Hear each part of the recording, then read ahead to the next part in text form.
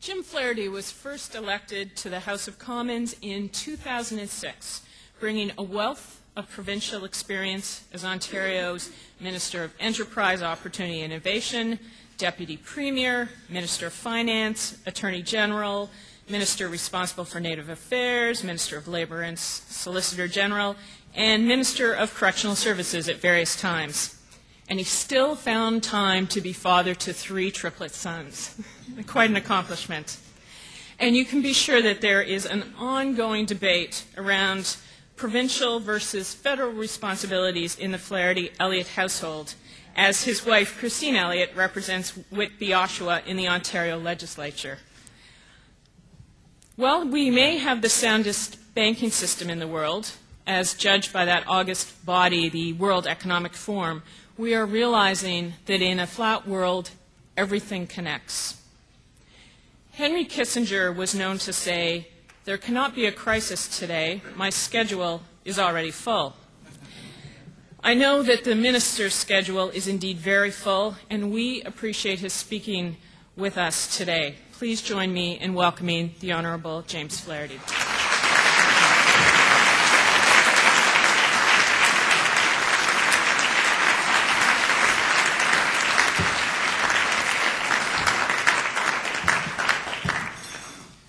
Well, thank you for the kind introduction.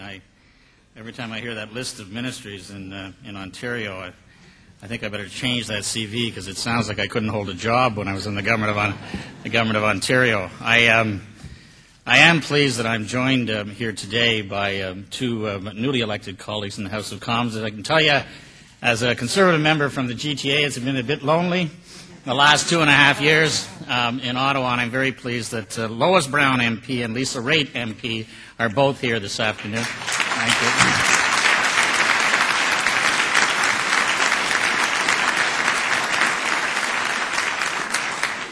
And for the sake of familial goodwill, my wife, Christine Elliott, MPP, is also here today, and nice to see her. All right. Now, listen, as you know, these are serious times, and there are serious issues to be addressed. My speech today is a bit longer than normal. I hope you'll understand the need to go through a number of issues today, and I hope you'll suffer through that with me. I'm mindful of a story that an Irish friend told me about an Irish politician who was known to be long-winded, and he was giving a speech in a room like this, and was going on and on and on, and people were going out through that door and then that door and the side door and moving around till finally there was only one fellow left sitting in front of him, and he stopped his speech and he said, "You know, I just want to thank you, sir, for your courtesy in hearing me out here, letting me finish today." And the gentleman said to me, he said, "Don't thank me, I'm the next speaker." So bear with me for a while. I do want to thank the Canadian Club and the Empire Club for the opportunity to be here today. It's always a pleasure to address this audience of innovators and entrepreneurs, people who, through thick and thin, have contributed so much to our success, to the success of our country's prosperity. That prosperity and success should never be taken for granted. The Canadian economy is under the same pressures and challenges as the rest of the world. Now, in recent weeks, I have had the opportunity to work with our international partners to find ways to address these challenges effectively. More of these meetings are approaching very soon. A meeting of the APEC finance ministers early next week in Peru, a meeting of G20 finance ministers and central bank governors later next week in Brazil, and a summit of G20 leaders in Washington just a couple of weeks ahead of us. It's a good thing I don't have a fear of flying, and I don't. Before I leave for those meetings, I would like to give you a preview of what I'll be telling the people I'll meet about Canada's prospects and how well we're overcoming our economic obstacles. So today I'll discuss where we are as a nation and how we got to the place we're at today. Also, the steps our government has taken to prepare Canada for rough times, and also what that means for Canadians as they work to put food on the table, pay down their mortgage, and save for their children's future. Aujourd'hui, je vais traiter de notre situation en tant que nation et des moyens que nous avons pris pour nous tailler cette place. Je vais parler aussi des mesures que notre gouvernement a prises pour nous préparer à cette période difficile et ce que cela signifie pour les Canadiennes et les Canadiens qui travaillent pour nourrir leur famille, rembourser leur hypothèque et économiser pour l'avenir de leurs enfants. In times like these, when countries are coming together looking for answers on how to deal with an international crisis and prevent it from ever happening again, I believe Canada has much to contribute.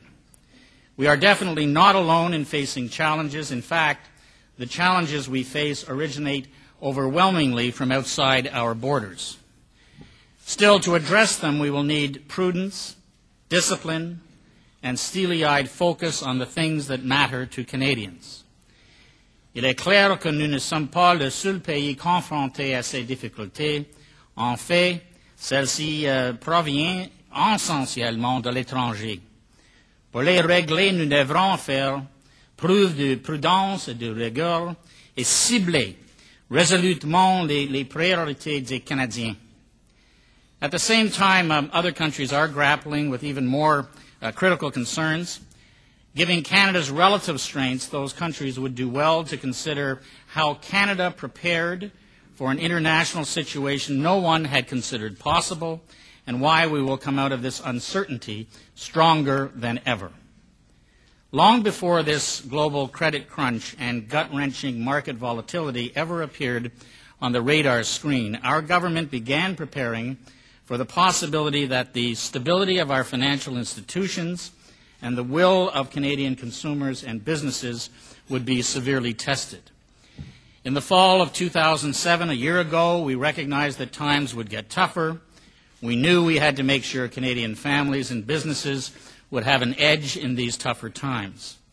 Measures announced in advance of the economic downturn, up to and including our 2007 economic statement a year ago, are providing $21 billion in incremental tax relief this year. Now, this is equivalent to 1.4% of Canada's GDP and represents a substantial stimulus to help us deal with what was to come.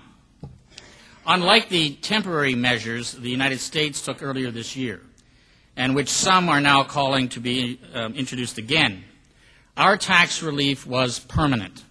Tax reductions Canadian families and businesses can count on year in, year out. While we were reducing the tax burden on each and every Canadian, we were also relentlessly paying down debt and passing on the interest savings to Canadians. And we invested strategically in areas critical to this country's future success: job training, science, technology, infrastructure, and through the record transfers to the province's post-secondary education. Investments, in other words, that would be essential in dealing with and overcoming harder times ahead. By acting when fiscal prospects were brighter, we avoided a situation where we would have been compelled to take panicked and undisciplined measures when times were tougher, measures which by themselves would have resulted in a deficit. Instead, because of the choices this government made, we have the best fiscal record in the G7. By any objective measures in the eyes of the international community and in the eyes of scores of economic experts, we have put Canadian families and businesses in the best possible position to deal with today's global uncertainty. Instead of the rear-view mirror approach now on display in other parts of the world, this government has been focused on the horizon. This extends to how we acted in advance of international financial turmoil. As just one example, our last budget, Budget 2008, provided additional powers to the Bank of Canada to provide liquidity to the market when required. In the past few months, the bank has been using those powers that have allowed it to respond quickly and decisively to a global credit market at risk of grinding to a halt. Canadians may not wish to immerse themselves in subjects like statutory authorities and acceptable collateral, and I don't blame them, but they can take comfort in the fact that the government acted in advance in these areas. And we did it so that Canadian borrowers and lenders would continue to have access to credit markets for home and business mortgages, for car loans, and for other forms of credit that are essential to keeping our economy going. As most here know, in many other countries, this has not been the case. Our forward-looking approach in Canada included efforts to prevent mortgage bubbles, like the one in the United States, from happening here. In the United States, families have lost value in their homes or are tragically losing their homes completely as the system collapses. Changes we announced this summer to the rules for government-guaranteed mortgages are helping to prevent this kind of damage from happening here. These improvements, most notably a maximum amortization period for new government-backed mortgages of 35 years and a minimum down payment of 5%, are in effect right now in Canada. These measures took a Canadian financial system and housing market that were already strong and made them stronger. Now, over the past month, we have seen a dramatic and sudden collapse of some financial institutions in the United States, deepening the global credit crisis and raising the risk that Canada's system could be sideswiped. So we acted again. We announced an innovative way to encourage more longer-term credit in Canada with no additional risk to taxpayers, with a plan to purchase $25 billion in insured mortgage pools by the Canada Mortgage and Housing Corporation. This made-in-Canada approach involves purchasing high-quality assets already guaranteed by the Government of Canada so as to make loans and mortgages more available and more affordable to Canadians, all at no fiscal cost to Canadian taxpayers. This initiative, which is in addition to the Canada Mortgage Bond Program, is an efficient, cost-effective, safe way to provide for lending in Canada at this time of unprecedented global financial turmoil. And then, less than a week ago, we created the Canadian Lenders Assurance Facility, which is a temporary program that will offer insurance on the wholesale term borrowing of federally regulated deposit-taking institutions, including, of course, our banks. In plain English, that's a backstop to ensure that Canadian banks, which have weathered the global credit crunch better than their competitors, are not put at a competitive disadvantage because other countries have provided borrowing guarantees to restore or protect the stability of their own financial systems. And also, at no expected fiscal cost for Canadian taxpayers. These changes are keeping our banks competitive and strong, and they're keeping credit flowing, things that Canadian families and businesses rely on. Ces mesures permettent à nos banques de demeurer compétitifs et forts, et elles maintiennent le flux de crédit, deux éléments sur lesquels les familles et les entreprises canadiennes comptent.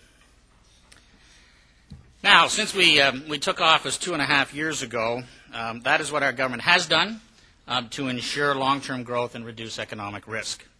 Our government's economic plan has helped sustain that economy. Je vous ai décrit les mesures que notre gouvernement a prises depuis son entrée en fonction, il y a 2 ans et demi, pour garantir la croissance à long terme et réduire les risques économiques. Le plan économique de notre gouvernement a aidé à soutenir l'économie. Today, it means Canada is in a much better position than virtually any other major country to withstand the economic and fiscal storms working their way around the globe. It has led to the IMF predicting Canada will have the best economic growth in the G7 next year. That forecast, along with the others we are seeing recently, is modest, especially compared to recent Canadian growth. But I can tell you that under current conditions, if you asked other countries whether they would like to trade places with us, the lineup of volunteers would be long. As for Canada's financial system, the World Economic Forum, as was mentioned, recently concluded that our financial system is the soundest in the world, with financial market sophistication and investor protection among the world's best. The IMF has also judged our system to be mature, sophisticated, well-managed, and able to withstand sizable shocks. This praise reflects a stable Canadian system that is now being rewarded for its prudence and its high standards. Canadian capital requirements for financial institutions are well above minimum international standards and higher than in other jurisdictions. Even with all of the challenges we are facing, Canada remains on track to balance its budget this year. Last week's Fiscal Monitor indicated a surplus of $1.2 billion over the first 5 months of the current fiscal year. Once again, it's a Canadian track record far beyond the fiscal prospects of major industrialized nations. Now, a little bit about what has changed. All of these efforts put Canada in an advantageous position today, and that's a good thing, since what is going on around the world today is far beyond what anyone could have predicted even 2 months ago. In a remarkably short period of time, the collapse of financial institutions in the United States and the seizing of international credit markets have taken financial markets down sharply and have resulted in a worldwide economic slowdown. In the U.S. alone, the list of financial institutions damaged by the meltdown is a long one. Fannie Mae, Freddie Mac, Bear Stearns, Lehman Brothers, Washington Mutual, AIG, and others. All of these institutions have collapsed or required a bailout or takeover within a matter of weeks. Our American neighbor has been joined in its banking rescue efforts by countries throughout Europe. Now, without question, these are uncertain economic times, and after the extraordinary developments that have taken place in a matter of weeks, no one can reliably predict what will happen next. This is the new reality Canada faces today. Wild swings in financial markets, increasing attempts to keep credit flowing, and economic forecasts that have grown more pessimistic by the day. We are entering an extremely difficult period for Canadian families who are counting on their governments to get down to work and follow a sensible, realistic plan to protect their earnings, their savings, and their jobs. In this new reality, that is exactly what this government will do. Nous amorçons une période extrêmement difficile pour les familles canadiennes qui comptent sur leur gouvernement pour s'acquitter à sa tâche et adopter un plan qui soit judicieux et réaliste afin de protéger leurs salaires, leurs économies et leurs emplois. Dans ce nouveau contexte, voilà exactement ce que notre gouvernement fera. Now, while Canada may be doing better than most, we must still prepare ourselves for the challenging times we face now and in the period ahead. That means using our strong starting position to our advantage. Our balanced budgets have already allowed us to do the things needed to keep our economy strong. For example, healthy funding for health care, post-secondary education infrastructure, investments in science and technology, as well as training people for a brighter future, tax reductions for all Canadians, and efforts to create the investment climate that will lead to more jobs and greater prosperity. We've focused on all of these early on because we realize that while surpluses themselves are important, what's more important is what those surpluses make possible, better lives for Canadians.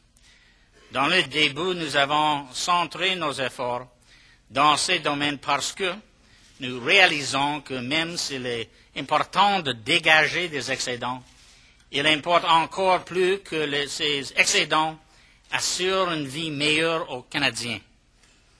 Ongoing, unsustainable budget deficits are quite rightly unacceptable for Canadians. These structural deficits must never return. Yet also unacceptable is a devotion to surpluses simply for the sake of saying you've achieved them. That view refuses to take into account the long-term damage that can result from misguided attempts to balance the books during an historic global downturn. No one should ever expect us to be complacent about the risk of a deficit. We will do what we can, despite challenging economic circumstances, to keep the budget balanced. However, as Canada, like other countries, enters a new and unknown economic cycle, we recognize that we work for Canadians, not fiscal forecasters. What we will never do is engineer a surplus at any price, because that price would ultimately be paid by Canadian families. What we will do in this fiscal year and the years that follow is continue to manage spending responsibly. We will not spend now to tax our children and grandchildren later. For nearly 3 years, we have focused on this responsible approach. Our focus is to keep spending in check, to practice restraint, and look at every dollar we spend with a critical eye. This approach includes a renewed expenditure management system, a review of every cent of spending by government departments over a 4-year cycle. In the first year of the system, we examined departmental spending of $13.6 billion, which is worth 15% of total program spending. That restraint exercise will continue, and we will redouble our efforts for the year ahead to ensure the spending of taxpayer dollars is efficient and as effective as possible. Grants, contributions, capital, wages, other operating expenses, all will be placed under the microscope of responsible spending. Departments will have what they need to fund essential programs and services, and no more. While being more rigorous in spending by departments, we will extend that review to Crown corporations and other key corporate assets. By doing so, we will ensure that the original purpose for setting up each corporate entity is still relevant in today's world and that dollars are being spent wisely. This commitment to responsible fiscal management will also extend to public sector compensation. Now, we all recognize that public sector employees work hard for Canadians and that they must be adequately compensated. It is in the public interest that public sector compensation be determined responsibly in a manner that does not add pressure on businesses that are already feeling the pinch of an economic slowdown.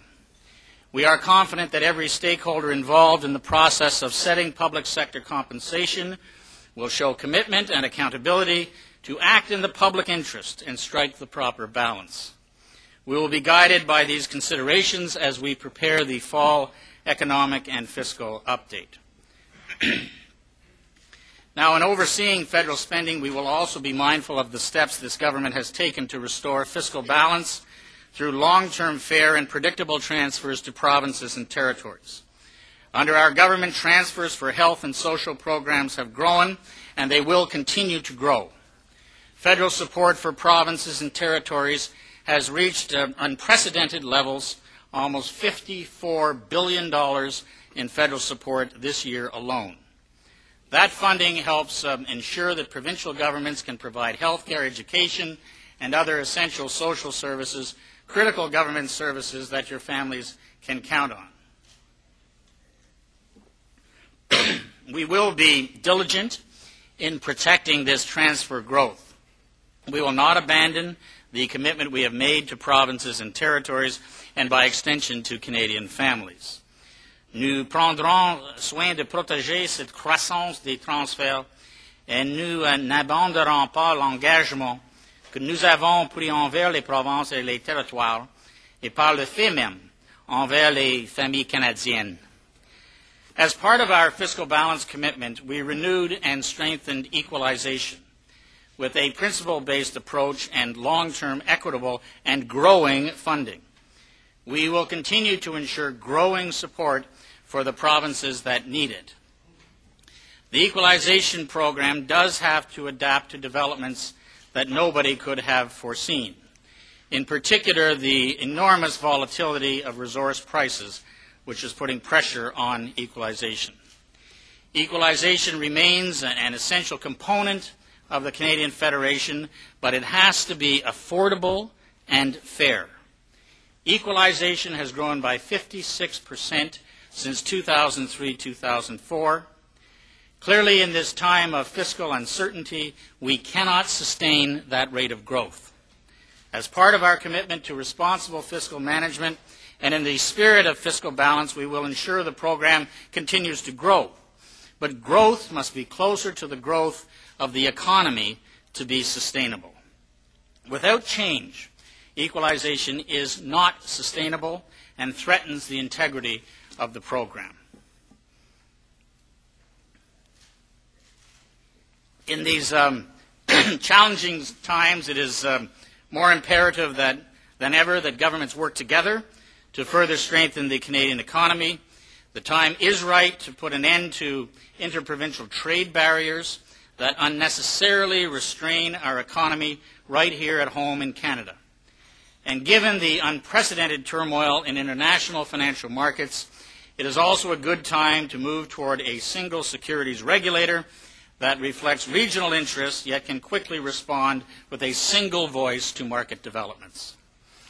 En cette période difficile, il est plus essentiel que jamais que les gouvernements collaborent pour renforcer l'économie canadienne. Le moment est bien choisi pour abolir les obstacles au commerce interprovincial qui freinent inutilement notre économie, ici même au pays. Aussi, compte tenu des turbulences sans précédent que connaissent les marchés financiers internationaux, l'heure est également favorable pour aller de l'avant avec un organisme commun de réglementation des valeurs mobilières qui tient compte des intérêts régionaux, mais qui peut aussi réagir rapidement et d'une voix unifiée à l'évolution des marchés. Now, as part of our efforts to ensure all governments work together in the interests of all Canadians, this government, the federal government, is organizing meetings of the federal, provincial, territorial finance ministers and first ministers in advance of the G20 events. These meetings will lay the groundwork for what we hope to achieve in the international summits, as well as build on the spirit of cooperation that will be crucial to responding to the economic challenges every government in Canada is facing. As Canadians have managed to do throughout our country's history, we will get through this turmoil together, and we will come out of it in a very competitive position. We certainly have our work cut out for us. We're prepared well for this approaching storm, but endure it we must, and endure it we will. Within the next month, after consulting my federal and provincial counterparts and my international colleagues, I will set out the economic and fiscal projections we will rely on as we prepare the next budget. Given the sudden onset and imposing depth of this crisis, forecasting its effects on the Canadian economy will be daunting. Managing its effects will be even harder. But what I can assure you is that our responsible, disciplined, and forward-looking strategy will not waver. We will continue to work alongside the provinces, sharing our assessment of international and domestic conditions, explaining what we intend to do, and asking for their cooperation to ensure future economic growth. Nous allons continuer de travailler côte à côte avec les provinces en partageant notre évaluation de la conjoncture internationale et canadienne, en précisant nos intentions et en demandant leur collaboration pour garantir notre croissance économique future. We will keep taxes low to benefit Canadians. We will keep investing in Canadian priorities. We will do whatever is necessary to We will do whatever is necessary to prevent the soundest financial system in the world from being put at risk by global events. And we will budget prudently and with restraint, consulting with Canadians every step of the way. Now, I've gone on almost as long as it seems. It's good to see that most of you are still in the room. Thank you. My friends, none of this is going to be easy, and our approach will include some tough measures. Good times are bad. Hard choices are just part of the job description. Aucun de ces objectifs n'est une tâche facile, et notre approche comprendra des mesures difficiles. En période favorable ou non, il y a toujours des choix ardus à faire, mais cela fait partie de la tâche. So too is understanding what matters most as we steer our nation's finances through the turbulent waters ahead. It's not lines on a spreadsheet or calculations on a fiscal projection. Surpluses, as integral a part of the planning processes as they may be, are not an end in themselves, and they never will be. What matters most is people. Our ultimate goal is to ensure we spend wisely on the things that will bring a direct and lasting benefit to Canadians. If we keep our sights on protecting jobs, enabling Canadians to save and businesses to grow and thrive, and creating a better future for our children, we will take our healthy head start and emerge from this difficult economic cycle stronger than ever and better off than the countries that compete with us every day. I can tell you now that in the global discussions I will soon attend in between airport lounges, my colleagues will do what they always have. They will marvel at what Canada has accomplished and predict that there will be more success to come. A stronger Canadian economy is our goal. The well-being of Canadian families throughout 2009 and all the years that follow is how we'll know we have reached it. Thank you for your attention today.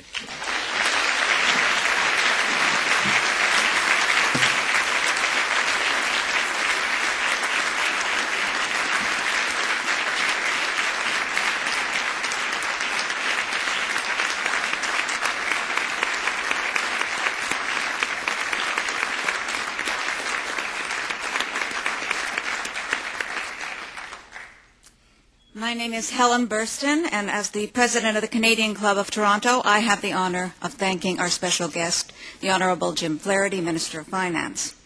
8 months ago, when the minister last spoke with us in his post-budget address, he stressed the need to maintain the federal budget in surplus territory. Well, that was then, and this is now. We were told to anticipate an economic slowdown, but who could have foreseen a global economic meltdown? Who could have predicted the collapse of financial markets, the evaporation of consumer confidence, and the wild gyration of stock markets? In speaking with us today, Minister Flaherty has been realistic about the challenges facing Canada amid this global economic upheaval. One of the fathers of conservative thought, Edmund Burke, once said that a state without the means of some change is without the means of its conservation. Minister Flaherty has maintained the mantra of fiscal prudence that is important for Canada, but he's also indicated a readiness to adapt to new realities. Thank you, Mr. Flaherty, for your frank appraisal of Canada's economic picture, and thank you for your confidence in the underlying strength of our economy. We're in for a wild ride, but we're fortunate to have good regulation, good economic fundamentals, and good government on our side. Thank you.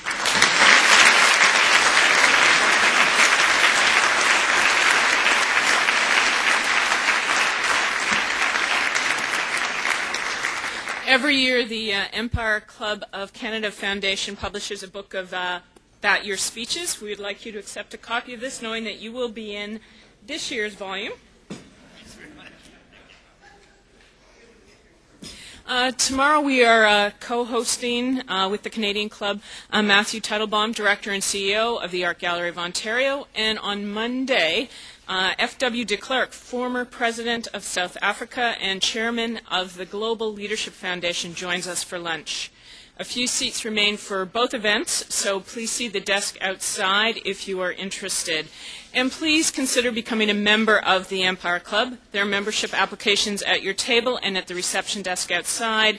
At $50 annually, it gives you membership discounts and benefits and remains one of the most affordable intellectual treats out there.